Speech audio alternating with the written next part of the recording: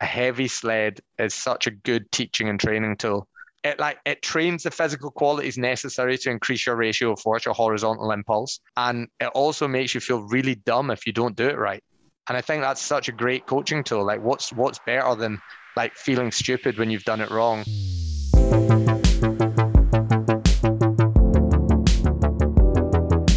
Welcome to the Pacey Performance Podcast, the podcast that dives into the philosophies, ideas, and practices of some of the best practitioners in high-performance sport. This episode of the Pacey Performance Podcast is all about speed training for youth athletes. So we've pulled together three experts, Alan Murdoch, John Garrish, and Micheál Cahill, to discuss this topic. So we've got how does it differ training youth athletes versus adult athletes? Then we've got, which is a common problem in all sports and all scenarios, but especially in youth, with youth populations, is dealing with large groups. How can we coach speed, maximize time, maximize adaptation and coaching and teaching with large groups? Then we have a little chat around resisted speed training and how that can be used as a coaching tool as well as a training tool. So a really interesting episode with three experts who have got incredible amounts of experience in this area. And we also finish off with a Q&A based on some questions that were put into us on Twitter and Instagram. So a really interesting episode if you're working with youth athletes and you want to develop speed. This episode of the Pacey Performance Podcast is sponsored by Vald. So I'm really proud to have Vald as a sponsor again, and after a recent visit to Vald HQ in Brisbane for their annual ValdCon event, it's incredible to see how far they've come as a company since I last visited at the start of 2018. So from a very humble office of less than 20 employees back then, it's amazing to see how far they've come. They now employ a global team of more than 200 that support clients across 100 countries, including many of the world's elite and professional sporting organisations. So an incredible rise to where they are now. So this is a huge testament to just the impact they're having across the industry with their innovation, but also continued commitment to support clients. So if you're a performance practitioner, you probably know all about Vald, but if not, I'd recommend that you check them out at valdperformance.com. Also sponsoring this episode is Rock Daisy. Rock Daisy's athlete management system provides a powerful competitive advantage to elite sports leagues around the world. If you're looking for a solution that enables you to centralize, analyze, and visualize your data, check out rockdaisy.com and sign up for a free trial. So without further ado, over to the episode with Alan, John, and Micheál. So we're going to go straight to Alan first. So first question, what are the key differences when coaching speed to youth athletes versus adults? I think that'll kick us off quite nicely for this topic. Yeah, so you sent me this question before, and I was really thinking hard about it. I was like, is it different or is it not different? And I came back to the kind of conclusion that in principle, it's really not that different. There's some fundamental principles that we utilize and coach towards, and that means that it's still the same thing. So I was asking myself the question, and when I think about acceleration, I'm thinking, well, can I go forwards and can I displace my hips maximally and project myself at an optimal angle and maximize my ratio of force, which is basically just inputting as much horizontal force into the total force I can produce and minimizing braking forces that allow me to, I guess, climb out of my acceleration and minimize my ground contact times, increase my air contact times, and all the things that we associate with smooth data. And then during upright running, it's really about a cycle. It's kind of prepare for the ground by separating my thighs and attack the ground really hard with a level of stiffness, which means that I don't compress and sink on landing, and then reverse that movement and repeat the cycle over and over again. And then in terms of that, that's all framed within good positive posture that allows that energy transfer coming across our pelvis. And when I think about coaching kids and I think about coaching adults, I don't see there to be that much of a difference there. But how you deliver it is vastly, vastly different. And I think maybe most importantly for me, the things that you value are very, very different. So in terms of how you deliver it, kids don't really want to stand there for hours going through postural drills. Like, that's boring and it disengages them. But it is important. And then the other side of it is actually they just want to run fast and chase their mates and have a good time within the coaching session, but there's still this element that you've got to provide an education. So what we try and do is I always have a few pictures saved to my phone. And these are pictures of postures that have been drawn in cartoon style. And we talk a lot about the shapes that we want to try and achieve, the analogies and the kind of metaphors that we can give them.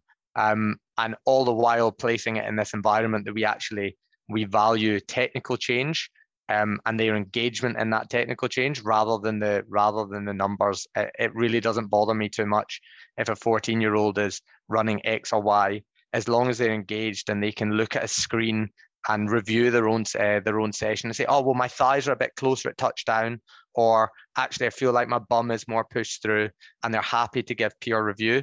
And then they're happy to judge themselves and get excited on technical change rather than just pure performance measures. I think that's where the difference lies. And I think the biggest thing about that is that actually, if you inspire and install education in kids, that's when they really want to, engage and come back. Because you could deliver the best technical session in the world, like you could nail everything. But if it's too boring and all you do is focus on postures and really, really static work, then I think you lose them, if I'm honest. And if you lose them, it doesn't matter how good your session is because they aren't coming back to you. So you never get to do it again anyway. So it's all about fun and driving education. For me, that's the biggest thing. And the fundamental principles are very similar. Just one question off the back of that before I let these guys, Micheál and John, jump in. At what point is technical mastery actually even considered? Like, is there an age where it's just about having fun and try to run as fast as possible? Like, I know that's not a clean cut answer. Like, oh, as soon as they hit 11, like we start caring about it. Yeah. But is there a general area where below 12, it's just about fun? It's just about running fast. We don't actually care about technicalities. I think I'm almost kind of going full circle on my own answer. I actually think that there's an element of fun and education in every session that you do, regardless of how old they are or how young they are. Like, I still think even if you're coaching professional athletes, there has to be an element of engagement and almost that feeling of joy to be able to make that change, that technical change. I think technical mastery is an interesting one. I personally think there's always something we can strive to be better at. So maybe that doesn't exist. But certainly it's more biased towards fun and engaging and less about scrutinizing a video and looking at kinematics and data the younger you are. But there is still an element of that in the coach's head when you're looking at a 12-year-old. It's just not popping up on a screen. You're recognizing that relatively they're not as strong. So the bandwidth for them to run well or technically well is a little bit less. Their foot's going to land a little bit more vertically because they don't have the relative strength qualities to propel themselves forwards as much. But we're still thinking about, okay, well, how can we help them understand how to maybe navigate themselves or orientate themselves a little bit more horizontal, reduce their contact times with our language. But certainly there's an element of those two things in every session, I think. So yeah, I'm not sure what the other guys think about that one, but that's certainly what I think. I think you're right. There's not a clear-cut answer. Like 12 years old, we go from just running after each other to like now we're on the iPad and we're doing reviews. Yeah. Have you guys got any, Micheál, John, any ideas on that? Any input? Feel free. Yeah. I mean, sorry, John, I'll go if you I like Alan's answer because, the first thing to me, the forefront, especially dealing with kids, is it has to be the coaching pedagogy. And we're not coaching Excel spreadsheets. What is absolutely the best technical model in the world in an Excel spreadsheet, if the athlete or the child isn't engaging in it, if they don't value it, it's not going to transcend regardless of the 50-step progression on the Excel spreadsheet. So I think I totally agree with that. I probably go a little bit, an area that's close to me is some of the growth and maturational aspects within childhood. And one of the things I always say is that although we're trying to develop speed, we're also developing speed with the natural development of the central nervous system and even, your gait being fully formed by 8. So fully agree with Aaron's responses. And that doesn't mean, in my opinion, that with Alan's response, sorry, that doesn't mean that you hone in and you get this very technical mastery model by a certain age.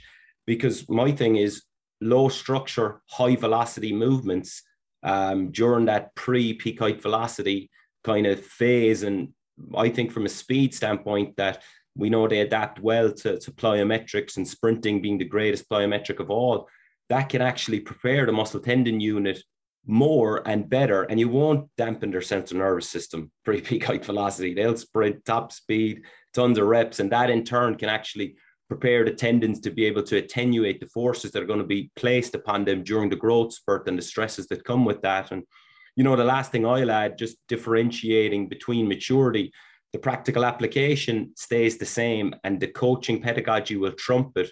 But I think it's important for the coaches just to be cognizant of maturity induced gains versus actual training induced gains. And I'm not sure if I can say this on this, Rob, but my dad always said to me that a pat in the back is only 6 inches away from a kick up the arse. So before the coaches are patting themselves on the back with the training, with the gains they got, it's important to differentiate how much maturity placed in that, because we actually see that, you know, gains will go increase about 3% in sprint performance, but at and after the growth spurt, they get severed in half to less than 1% per year in sprint performance. And that's when we need to get more structured. So like Alan said, I'm much more low structure, high velocity, prepare them for the growth spurt during it. And then as they age, just like the YPD model, we go from a low to a moderate to a more high structure as we start to see different aspects. One last thing on the maturity thing, you know, during the growth spurt, again, I like some of the maturational stuff. You could have one of these athletes go through adolescent awkwardness, and you can try and implement all the technical drills in the world, won't be able to compensate from the hips growing or the legs growing at a disproportionate rate to the torso. So I felt like just adding just with that, it's not only development of speed in youth, it's running parallel with the development of the actual child and the biological development of the central nervous system. We'll come back to that adolescent awkwardness in a minute, but John, were you going to add something there? Yeah, and I know it's going to kind of bleed into the next question as well. But largely in my role, I work with large groups, and I'll work with groups. Potentially, it could go as young as our lower school, which is talking about anywhere from maybe 5 to 10 years old, and then certainly in a larger capacity, our middle school, which will be 11 to 13 or 14, and then our high schoolers certainly from 14 to 18. And, of course, in an ideal setting, in an ideal situation, we can work with somebody for longer than that. But I think one of the big things, especially in working with a large group, in addition to what these guys said, which hit on so many key points, is taking the opportunity. Now, there's still going to be those certain guidelines and rules and certain things I think we want to look for from a technical standpoint for everybody. The ways that we introduce it, the ways that we communicate it are absolutely going to be different. But also for us in an ideal situation where we are able to spend a great amount of time, meaning years, with some of these young people, I think the big takeaway is really almost not so much in identifying what's going to be best for them, but what our own reflection is going to encourage us or show us about the ways that they move. So the more time that we have with them is more exposure to that athlete or to that group of athletes. Some of the things that we do are for the purpose of being able to identify a couple key movement signatures, the more we coach them, the more we realize that certain words resonate, certain words don't. Maybe we'll keep that with us for a more extended period of time. So I think more so than just thinking, okay, when they hit the middle school age, which is going to be certainly different from a training standpoint of what they're doing in the lower school. When they hit high school age, it's going to be different. Yeah, we're going to be talking a little more technical when they get to that age. It's more so, well, we see some of those movement signatures start to develop when they're in the 6th grade, 11 years old. How does that come into the fold? How does that bear its head when they're a varsity level athlete or a potential future college athlete, where we are discussing more technical, fine details, and they're more advanced, more mature, able to handle some of that coaching, because certain cues, certain technical models that might be a fit for one young man or woman is going to be completely different from somebody else. So to kind of like pigeonhole them in one age group or one time without really having a big picture idea about them, to me would be misinformed decision. John, go on, Alan. You were going to jump in there. Go on, mate. Yeah, I think that's such an awesome point. Like speed, everybody sees speed as this one single thing, like it's just speed. But actually, because it's the top of the pyramid in terms of what people can do as a complex system, it tells you so much about what they do as a person and where their limitations and their kind of strengths lie. And I think that has such a huge influence if you are working with really young kids. And say you're working with a 13-year-old and he is completely quad dominant and he just wants to use his quads to run, and he has no posterior chain, he can't displace his hips, he wants to use his spine, all the stuff that you see really commonly. Well, actually, if I'm an S&C coach and I've got a good medical team around about me and enough support, then I think I'm going to start to make an intervention that moves towards the things that I can already see from the signatures that Sean's talking about. And I think that's when really high-end stuff starts to come in, rather than just everybody doing the same thing and we all tick boxes. I think it does give you some really cool clues to what you should be doing as a coach. I was going to come to John on another point, but Alan and Micheál, feel free to jump in as well.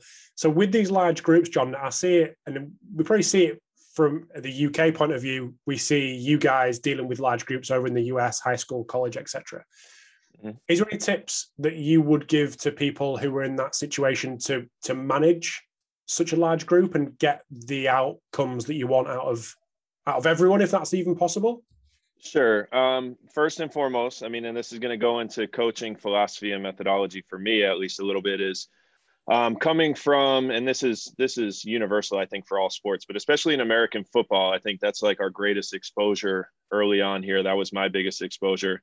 Film is everything. So the things that occurred from a learning and coaching standpoint off the field, meaning recording practices, recording whatever's happening in an individual session, was equally, if not more important than what was happening on the field. So I think a little of that has stuck with me, along with working with and learning from high-level coaches, in that when you have a large group like that and it becomes very challenging to coach and get very specific with an individual because of how large your group is, you want to be conscious, of course, of the time that you're using. You want to be conscious of coaching everybody.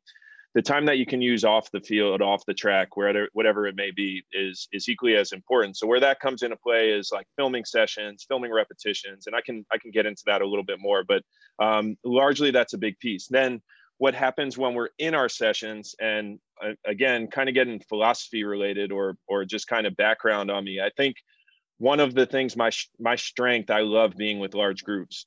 But one of my weaknesses, actually, I feel like is my cueing, my coaching ability, my words that I use in a session. So a lot of what I use to inspire the programming of our sessions comes more from the kind of perspective of a motor learning, skill acquisition, applying constraints, using methods that the words don't necessarily drive what the athlete is doing. And I think from something that's so dynamic and so complex as sprinting, as really any field movement, that's probably more in the direction that we want to be anyway. I don't think words are always the answer. So with that said, not to get too off on it, but a couple of things that we really like to use. We like to use some of the motor skills that maybe they might have missed out in their lower school physical education, from a skips, gallops, certainly introducing and progressing towards bounding.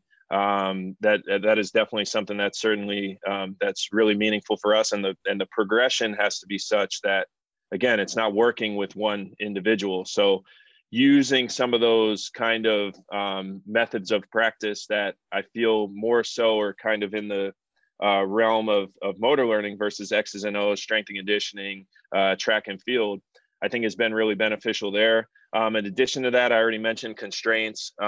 We actually, in a group session, especially, like, we're not going to bring out wickets, certainly for our young kids, but for some of the more advanced ones, I'm actually not using that in our large group setting because I feel like it is something that needs to get a little more specific. And Generally, coaches are probably surprised by that because a lot of what I share on social media includes wickets, but that's generally in different sessions. That's like an additional session that we're doing, or it's something that I have a little more time with our athletes on a Saturday or something like that, that it's actually not going to be with our teams or sports on campus. So a lot of the constraint-based drills, dowel and implement related sprints and what have you have been really for the purpose of filling a void or filling what I feel like we're missing when we're not using a wicket drill, which I think is a very an excellent constraint-based drill. So using some of those, and then plyometrics are really important as well. And I think what you can do general strength-wise, I think a lot of that,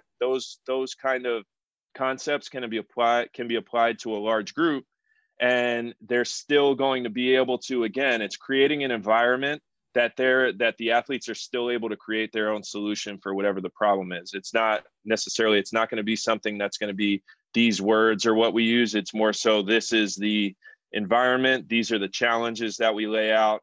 And an athlete, again, and that goes into what I said about being able to look at our athletes over time and seeing how an athlete gallops, seeing how an athlete learns how to bound, sometimes teaches me more about what we want to use on the sprint side of things, or some of the cues or some of the tools that we want to use on the sprint side of things, that is going to teach me even more using some of those drills than just going out and watching a sprint.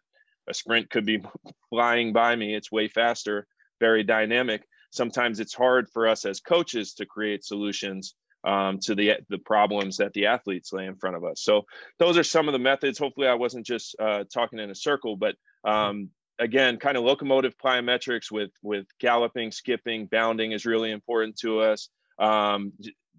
Constraint-based sprinting. And at the end of the day, it comes back to sprinting at maximal efforts. With the younger athletes, it's generally going to be races or tag or something like that. Whereas a higher level, more advanced, more experienced athlete, high schoolers that have a little more ego, maybe races, absolutely, but also maybe some timing or some other metrics that we can put on there that we know that they're sprinting for maximal effort. And at the end of the day, we're going to get something out of that as well. Superb. Thanks, John. We'll come back to that constraints-based approach in a second. Micheál, did you have anything to add there? Yeah, I think, again, just the coaching pedagogy kind of on it is paramount. And I'd be similar to John in the approach that we try and have, is that the coach understands why they're doing it and not just a list of what they do. I think one of the most powerful principles of training you can combine is progression and variety. And I always encourage them to, if you can create progressive variety based off the situation and the environment you've created, and you know how to work it with your group, because we can't always do the best. We can only do the best available, because environments will change, group numbers will change, your what you have available to you has changed. So one of the parameters that we use is, for all age groups within youth, is firstly, we allow them to express speed. And the coach, dependent on how structured it is, with it being a little more structured as they age, like we could be emphasizing acceleration or max velocity. At the earlier ages, it's more exploratory. But the coach stands in, and this is the coaching pedagogy, their observation zone, be it the first 5 yards of the sprint that they're sprinting for 20 to 25, and actually stands in that observation zone and observes what's happening. The next part, and it's a whole approach. The next part we do is teach speed.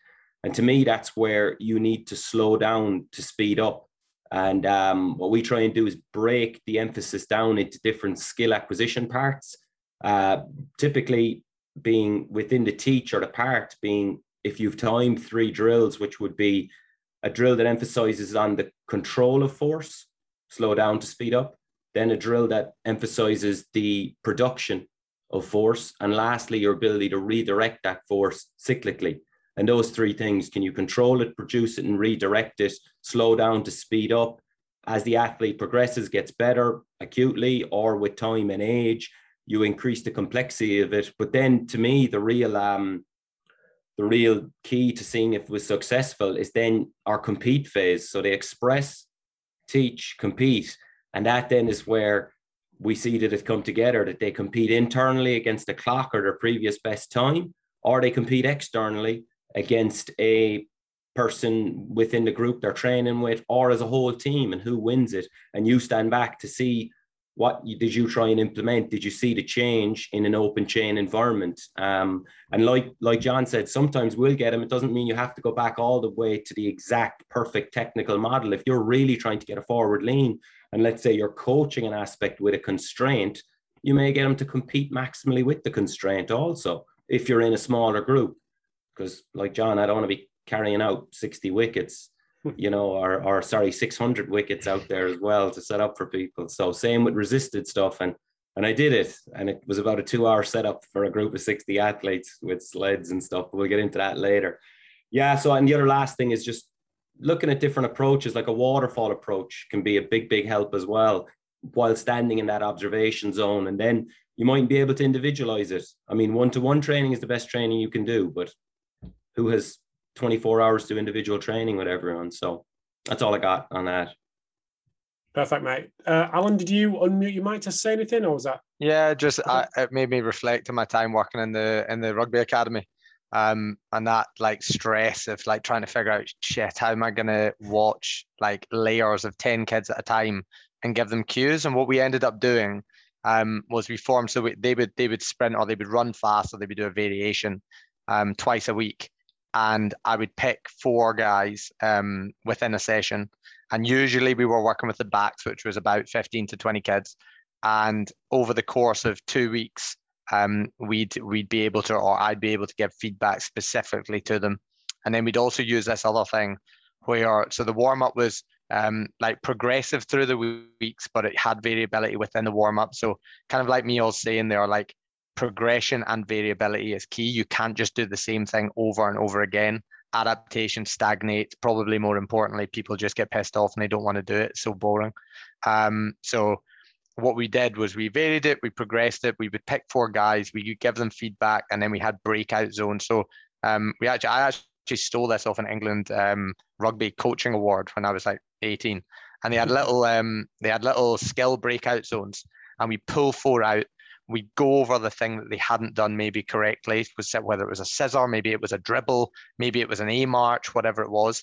We'd spit them back into the warm-up, and it would give them another chance to go through it. And we would do that on a cyclical basis. And what we saw, and this is again referring back to what Micheál said about maturation, what we saw was everybody got faster and everybody got technically better. Now, was that because of maturation? Definitely had an influence. They were 16, 17, everybody's getting stronger and bigger. But certainly from a technical element, that actually solved a problem that existed for me within a setting that John's talking about, where there's just loads of kids running around and it's very hard to see what's going on. So yeah, that's just a personal experience that I kind of employed, and it seemed to work quite well. So it's going to go a very quick break in the chat with Alan, Micheál and John. So over in part 2, we have a little chat and continue this conversation around speed training for youth athletes. But Micheál takes us down the track of using resisted speed training. Then we have some more hints and tips for working with this population. And we finally finish off with a Q&A based on some questions that got sent to us on Twitter and Instagram upon request. So thank you to all those people. So really interesting part 2 coming up. This episode of the Pacey Performance Podcast is sponsored by Team Builder. Team Builder is a software for performance coaches around the world. The Powerhouse platform increases efficiency, saves paper, and can handle any type of programming. It's the perfect fit for professional and academy teams, performance institutes, schools, and universities. Team Builder is full of tools that help coaches' needs. Multiple max tracking methods, 16 plus reports, evaluation testing, and goal setting, just to name a few. Coaches also have access to consultations with Team Builder's in-house sports scientist to help manage and analyse data. Head to teambuilder.com and sign up with promo code SPORTSMITH to start your 30-day free trial. And now back to the episode with Alan, John, and Micheál. Sorry to move things on a little bit quickly, but we are halfway through already. Just coming to Micheál for the next one. As we get more technical, potentially kids get further on in the development, a little bit older. Tips to coaching the key sprint positions, key speed positions that we're looking to hit. And we can go individual, we can go big groups. Is there any tips that you would give coaches out there on that aspect? Yeah, I mean, it cropped up there, just some of the cueing, the cues of what you're trying to achieve, the stimulus, and how that is you're trying to get the adaptation. I think just a story from mine is I mentioned about control force, produce force, and redirect force. That's solely for the coach. I never used the word force with an athlete because I did it once and I came back and after 5-6 weeks and he was actually just stomping the ground. That was his interpretation of force and acceleration, just trying to make as loud a stomp as he could. So you have to be very careful with the internal and external. I think just on a coaching or a cueing element, one of the most neglected and areas is, it's always triple extension, hip extension, but sometimes we forget about one of the success I have had is encouraging hip flexion in it and maximal, because it's cyclical in nature. And that maximal hip flexion, something simple as putting a dot on their knee to get them front side mechanics to lift the dot, will actually in turn through the cyclical action make them get into hip extension. And it's punch, push, punch, push. I know Ken Clark, be a good friend of mine, and he's always emphasized that as well. It was always one that stuck with me. To be honest, the two lads, Alan and John, could probably give you a lot more of the technical areas that they see and work with. Some of the things that I try and do is sometimes work with track and field coaches and implementing different things to complement, because it's so multifactorial. And just some of the stuff I think is key is not only we're left with so much limited time to work on sprint, and especially in team sports, that it's important that you can intertwine some of the ancillary aspects of this within your warm-up, within your preparatory phases that aid and support sprinting. So, one of the big things we have in our warm-ups is just in a simple ramp is we focus on, over a progression, we'll focus on a more of a global postural control, which is that heel to toe, which could be as simple as having their hands behind their head, elbows back. And if ever they can see their elbows in their peripheral vision, that's when your chest drops, your hip, you're going to have your hips behind you, which you can't have in acceleration. Then we'll move to more proximal control, like a 3-bucket pose, and ensuring the hip and the pelvis is stable, move that to some dynamic movements in it. And then, we might intertwine some aspects of distal integrity. I think the ankle is one of the areas that's really neglected, and just something as simple as putting a coin under the ball of someone's foot, having to push into the coin and then lift their toes off the ground, and then progressing that further into proper kind of plyometrics. There's just some of the small stuff we intertwine outside of it. Specific to the sprint aspect, one thing for majority of a lot of the athletes we train now at Athlete Training Health are they're team sport athletes. They're not out and out technical sprinters. They're team sports and they're limited with time. And actually have one of our coaches is doing a PhD and I'm supervising it. And it's looking at pickup acceleration and transitional acceleration. And we're actually looking at some of the aspects of being able to, for that, being able to have them drop their center of mass and do a false step and actually reposition their body properly on an anticipated go call. So moving from walk to sprint or jog to sprint or sprint to sprint, and actually looking at some of that pickup acceleration. It's a kind of a whole different area one of our coaches, Mark Pryor, is looking for. But again, we just using some constraints to try and get the blended approach of how do we affect it kinetically most and how do we affect proper kinematics.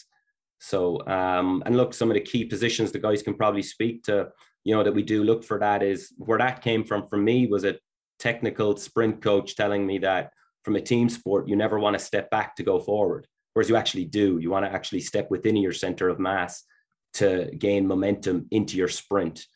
So some elements like that, and just looking at no daylight between the knees, trying to minimize that, really emphasizing front side mechanics. A lot of where the key position starts with me is postural control from heel. That's the key foundation of me, postural control. Cool. Thanks, mate. John, anything to add there? Yeah. Well, I mean, of course, those were a lot of great points. And anybody that's kind of, I guess, ever heard me discuss speed would know that the Altus kinegram method really changed my outlook on speed development, and kind of how I look at just a biomechanical approach to sprinting. So positions are key and necessary for me as a coach, I think, to identify and look at a kinegram or look at any sort of still. You could look at a video. That's nice that you're able to, again, that's a big part of kind of my coaching methods, being able to slow things down. You are limited because probably it's one-dimensional, but you're probably not going to move about an athlete while they're sprinting anyway. Some of those still shots that you can find from those and you can put into a kinogram or put into some other, whatever method really you want to look at those images, it's nice to see those still images as a coach. We can identify some changes over time. It might give us a hunch of something that's working versus something that's not. And again, that's something that you can really track over time. When you start, and our athletes, I like to educate our athletes on some of these positions, but I think that can be limiting in speaking about some of the very specific positions, because the positions are just a representation of what's happening ultimately. It's not, although we can put those 5 positions in a kinogram and it's super helpful from a coaching and observation standpoint, sprinting is just it's not just a collection of positions. It's really what happens to help those athletes find those positions. So again, it kind of then still comes back to us of, okay, if this is something that I'm seeing an athlete, maybe this is a position that I see them struggling with, maybe in full support. There's quite a bit of hindside mechanics. Maybe there's something else that's going on that might be individual to the athlete or might be a little more global for our groups. I think that then might impact our programming and progressions or some of the constraints versus necessarily sitting down with an athlete and saying, hey, this is what you want to look like on toe off, because they're going to be thinking about it. And again, it's just not a collection of positions. There's some drills that for context, we'll try to set up an athlete in that position and help them find that position. But again, it's ultimately about them feeling it more so than anything that I can sit them down and talk to them about, or even coach on the fly as they're sprinting. Cool. Thanks, mate. I'm just going to come to Alan on a little bit of the point that's been made, and it's the ability to slow things down to actually pick up things that need to be addressed. John mentioned the galloping and the skipping to be able to do that. Is there anything that you do that may help younger coaches who are trying to develop speed, but they're trying to do it whilst these guys and girls are sprinting maximally and thinking, where do I start? Like, there's so much going on. How can we help younger coaches to be able to understand where they should be spending their time? Yeah, so I think it was Micheál actually that mentioned posture. So John's so bang on there. Like, I started off life like kinogramming everything, and I was like, these shapes are awesome, but they're getting slower. What's going on? And really what you realize is like the shapes are just, they tell you a snapshot of a much bigger story. How the athlete got to those shapes is really what we're after. Are they, and it took me a while to understand this concept, are they proximal to distal? Are they hip dominant versus knee dominant? Are they hip dominant versus spine dominant? And once you start to recognize that pattern, and that's a really posturally isometric postural holds, isometric postural holds into reactive steps and marches, box drills, banded sled, banded walks, banded marches, banded exchanges, banded sled works, your dribbles, all those really basic lower down the pyramid exercises are such a great place to start, because not only do they slow things down for the athlete and maybe even the coach, that's also something that nobody really speaks about. Sometimes slowing it down for the coach is really helpful as well. It slows down and it contextualizes what it is that they're doing to try and achieve the shapes that we're talking about. And I think that's really, really key. So for example, with some of the younger guys that I work with, we'll literally just try some static A-frame holds with a ball overhead. And then maybe I'll put a band above their head and be behind them holding it, and they've got to hold that shape and close their ribs down and control their diaphragm and understand, how do I extend one limb and flex the other limb, and keep that posture in a position where they feel strong and able to switch limbs effectively. And that can be something that's really, really simple, that actually permits the coach to see what's going on and the pattern of movement that the athlete prefers, but most importantly, contextualizes what it is that we're trying to help them feel when they start to speed up the movement. And that stuff would go from into boom booms, which is basically just A switches, into boom booms that move, to high knees, to dribbles.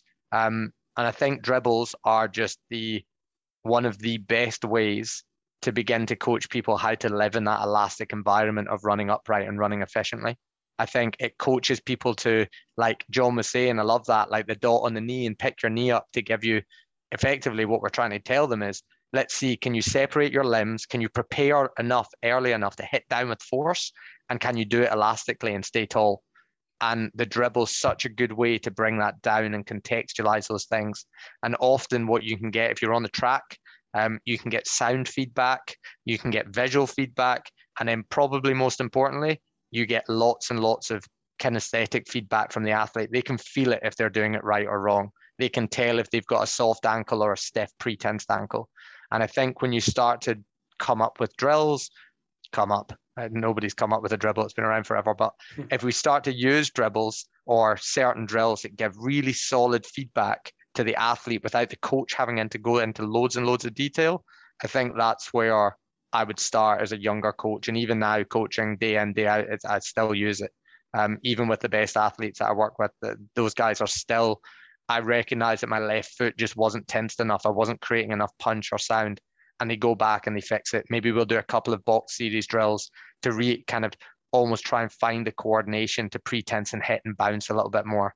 So that would be my advice. And then from an acceleration point of view, just go on the sled. Like a heavy sled is such a good teaching and training tool. Like it trains, yes, Micheál. It trains the physical qualities necessary to increase your ratio of force, your horizontal impulse. And it also makes you feel really dumb if you don't do it right. And I think that's such a great coaching tool. Like what's better than like feeling stupid when you've done it wrong and actually, I'm going to fix that. I'm going to push my hips through. I'm not going to move my back up and down because I feel like I'm going to get pulled off the edge of the world. That's actually that's a really strong training tool without much coaching intervention. And that to me is a win-win. So much nodding going on there. Good work. John, did you want to unmute your mic to?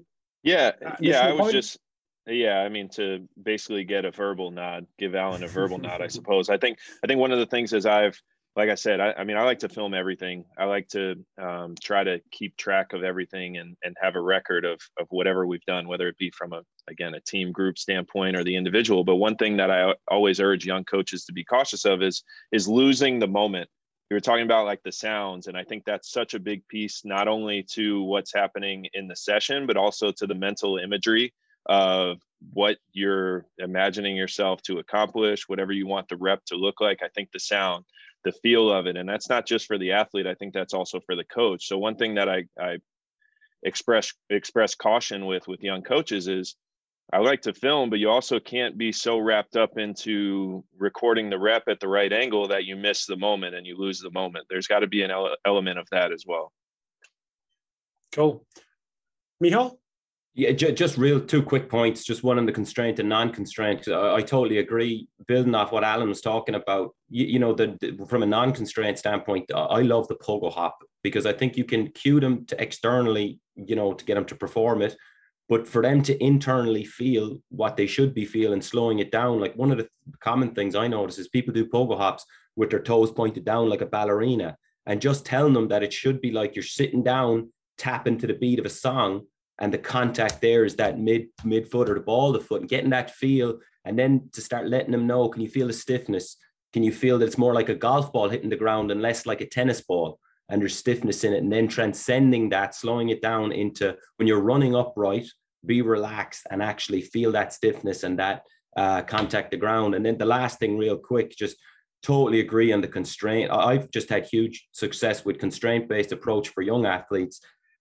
Just the younger they are even, it's unstructured, but it's random stimuli. I'll put them over speed stuff. Just give them a random varied stimulus while there's this rapid learning effect. And even at that 8 to 12, reinforcing and introducing them to different forms of training modalities, because that physiologically, the brain's actually pruning itself during that period of time and honing in on neural pathways. So just those 2 points, I fully agree. And I think it's really important to emphasize.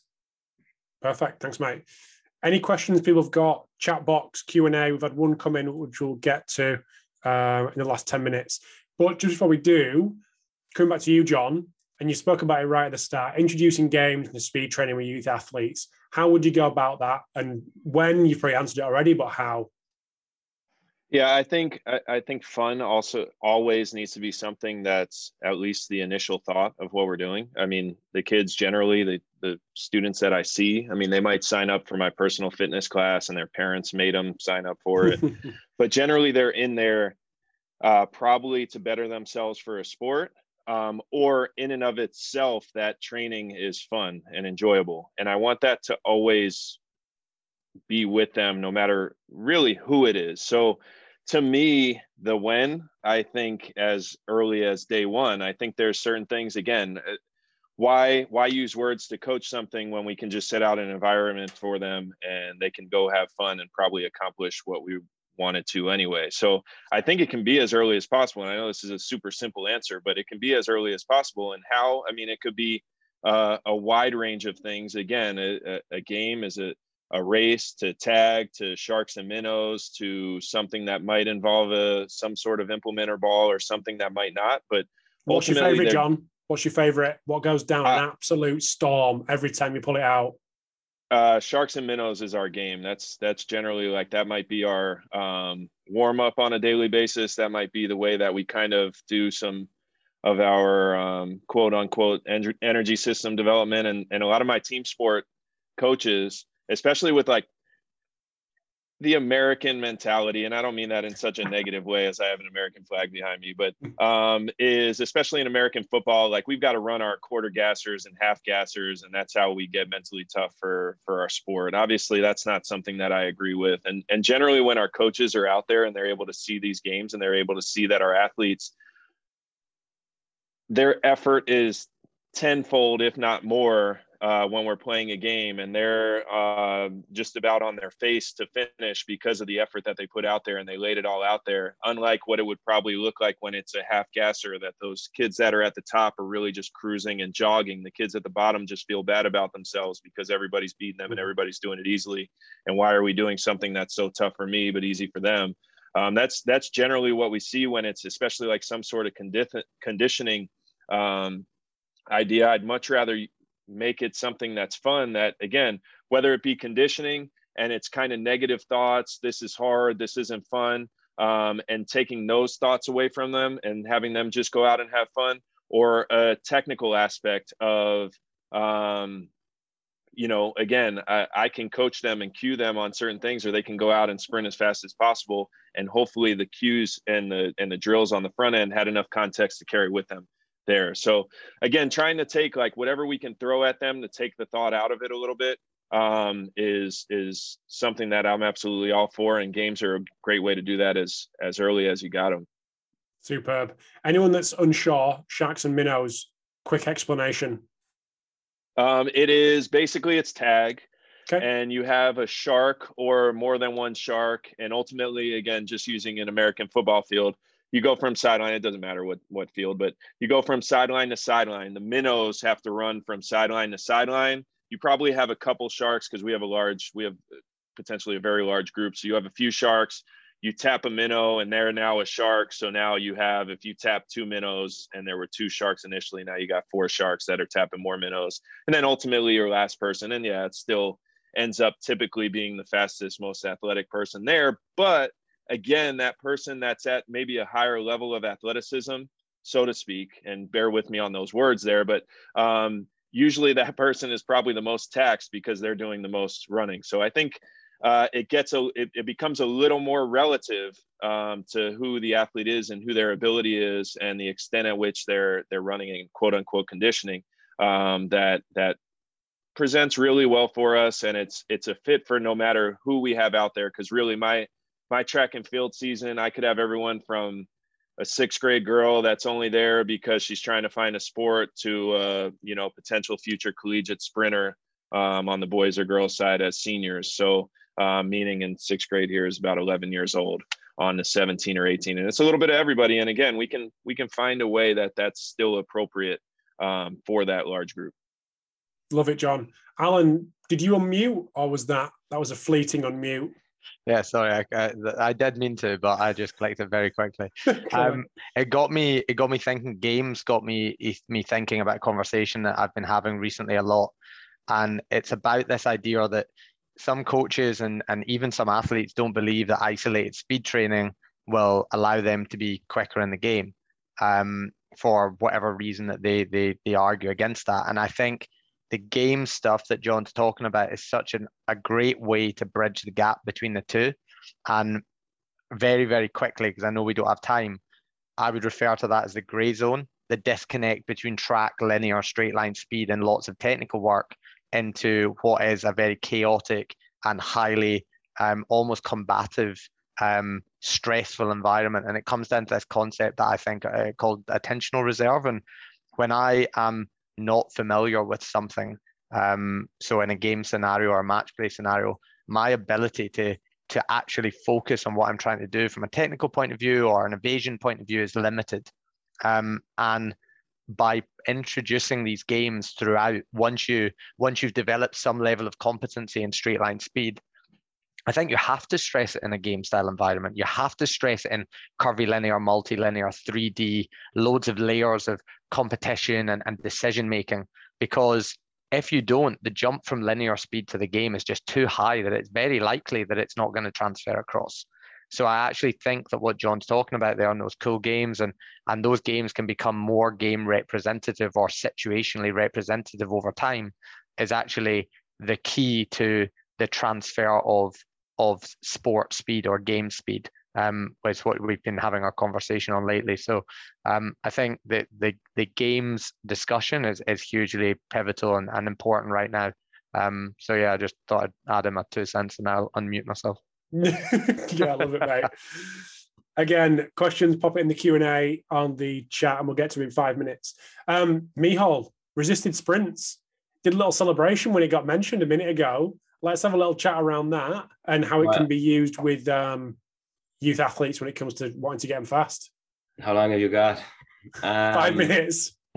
No, look. I mean, look, yeah, I think I joked with that, but I should get an award for not talking about resisted sprints for the last 50 minutes. I don't think I've mentioned them yet. So, but no, to be honest, I suppose really with 5 minutes, what I'll just do, in my opinion, is clarify what it is and what it isn't. And just give a few examples. You know, I joke there, and please don't put just me with a big thumbs up to Alan on social media, or it'll become even more polarized that that's all that I do is resisted sprinting. But because what it is it's a tool in a toolbox. And I've always said that resisted sprinting should supplement a well-rounded sprint program, and it should not substitute for unresisted sprinting or traditional strength training. It should complement it, but not replace it. So, you know, what I do is I call resisted sprinting a horizontal strength training exercise, or a sprint-specific training as well, sprint-specific strength or horizontal strength training. You know, where I use it most is I use it in the transition phase from the turf, where we're working on our jump and sprinting ability or trying to improve the power to body mass ratio. I use it in between that and when we get into the weight room or your traditional strength training. And that's where I put my horizontal strength training in. I think it's most effective in improving the initial acceleration phase. And you say, well, how's that? And you say, well, you can't argue with physics, because, you know, to improve initial acceleration is horizontal force divided by body mass, you know, so that's what it improves. And then here's the thing, it can be bad. If you use it as a pill for every ill or solely isolate it, you're only going to focus on the initial acceleration phase. And what's going to happen is you'll probably get a maladaptation in your actual max velocity or ability in how much of a peak you can achieve. Can it have benefits? Can it have benefits kinetically and kinematically? Most important to me is that's the chicken and the egg, is the kinetics versus kinematics, and how one helps the other is that it might not increase your net force, but what it might do is optimize the direction of force. And what it might do is increase the horizontal force application, or at least the capability of it. And the degradation in sprint mechanics can actually lead to positive chronic alterations in sprinting. For example, you could just hone in on the forward lean, and that in turn might affect the orientation of the foot strike. Now, it comes into the technical element of, well, what about it from a technical standpoint? I say, well, I'm doing a sled push here. Of course, it's going to affect sprint mechanics. You're bloody pushing it with your hands. Like, you know, so, but what I am trying to do is hone in on one area, be it that horizontal, that forward lean. And then what that can do is it may actually work as a progression to apply a total body horizontal force, which I use sometimes sled pushing. I only ever use sled pushing at really heavy loads. And the reason being, it's an anterior constraint. Whereas if you put it at light loads and you try push it at faster velocities, you'll actually find that it gets out too far in front, your lower back rounds, your hips cock up, and you lose all postural integrity, and you're not optimizing the orientation of force.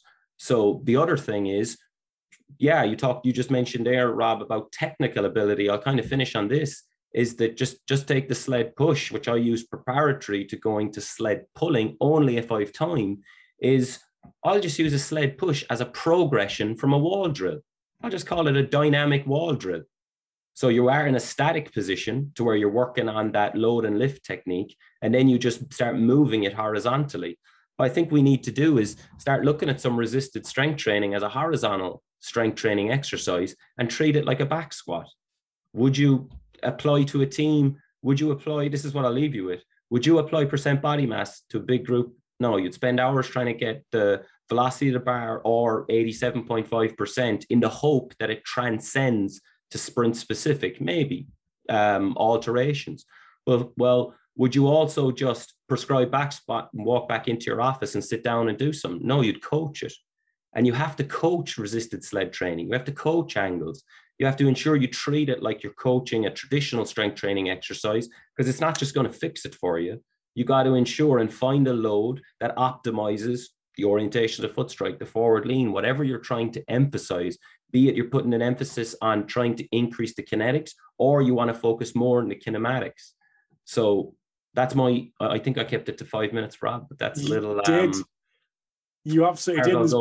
There's plenty of nodding going on there as well, which I love. One last one. This might be good for you, John, given the big groups question as well. How to keep kids entertained / engaged between reps? Yeah, so that's actually an absolutely great question. And I do think it's going to depend on the setting. I think it's going to depend on who you have, not just as from a student athlete standpoint, but in my instance, I mean, perfect example, I just said that I might have everyone from a young lady in sixth grade, 11 years old, to a young man that's 18 years old.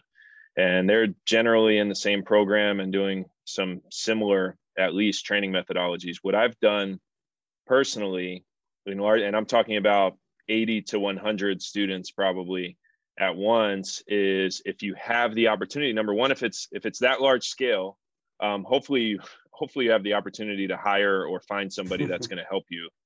Because the first year, so I've been the strength and conditioning coordinator here for 8 years, track and field coach for 5. So my first year, I was like, I'm just going to do it like the strength and conditioning program. I'm on my own there and I can do that.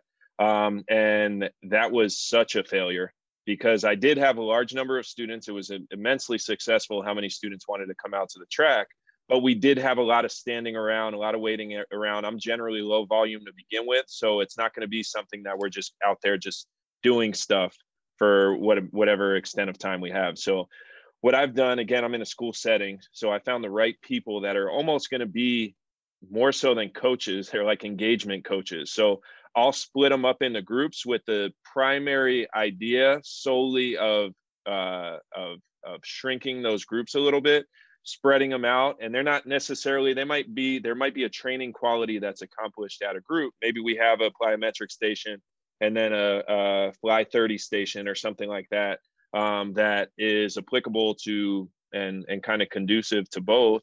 But then we might have another station that's, it could be one of those fun games. It could be something that, again, is kind of just keeping them engaged to the entire session. So, and then in individual, like if you're talking about a dozen athletes and it's only you, there's a couple ways you can do it. I've seen great coaches that have instructed on specifics. It might be positions. It might be just general movement signatures that if you educate your athletes enough on, they might be able to provide some feedback in themselves, which you still have to be cautious of, because I'm super cautious about my own words, because sometimes I struggle to say the right thing.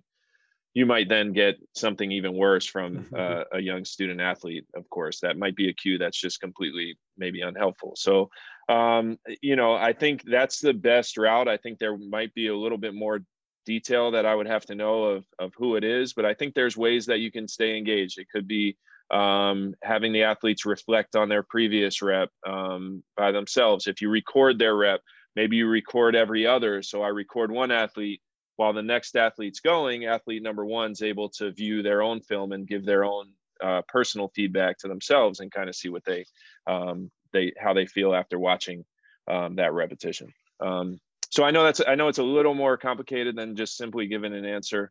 I think finding the best, I think we all have strengths and qualities that make the athletes enjoy their time with us, and that's engagement in themselves, in itself. So I think using your strengths, using the qualities that probably got those athletes out there to train with you to begin with, is going to be way more helpful than telling you how we necessarily do it. Again, the coaches that I hire for my track and field program, I have a brilliant hurdles coach.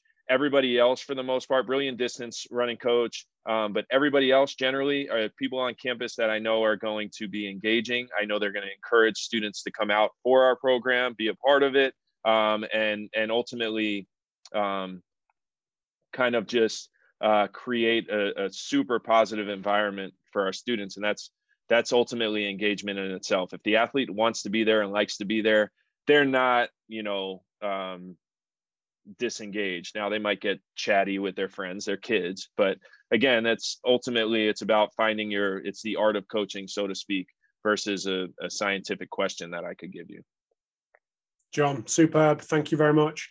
Well, we'll round it up there, but really appreciate your insights, giving up some of your evening/afternoon to join us. Alan, Micheál, John, I'll speak to you all three of you soon. Thanks for tuning in to episode 471 of the Pacey Performance Podcast. I hope you got as much out of this episode as I did, frantically writing notes as these guys shared their experiences and their knowledge. Big thanks to Rock Daisy, Vald and Team Builder for sponsoring this episode today. The podcast could not run in its current form without these guys, so I really do appreciate all their support. Big thanks to you for tuning in. I look forward to chatting to you next time.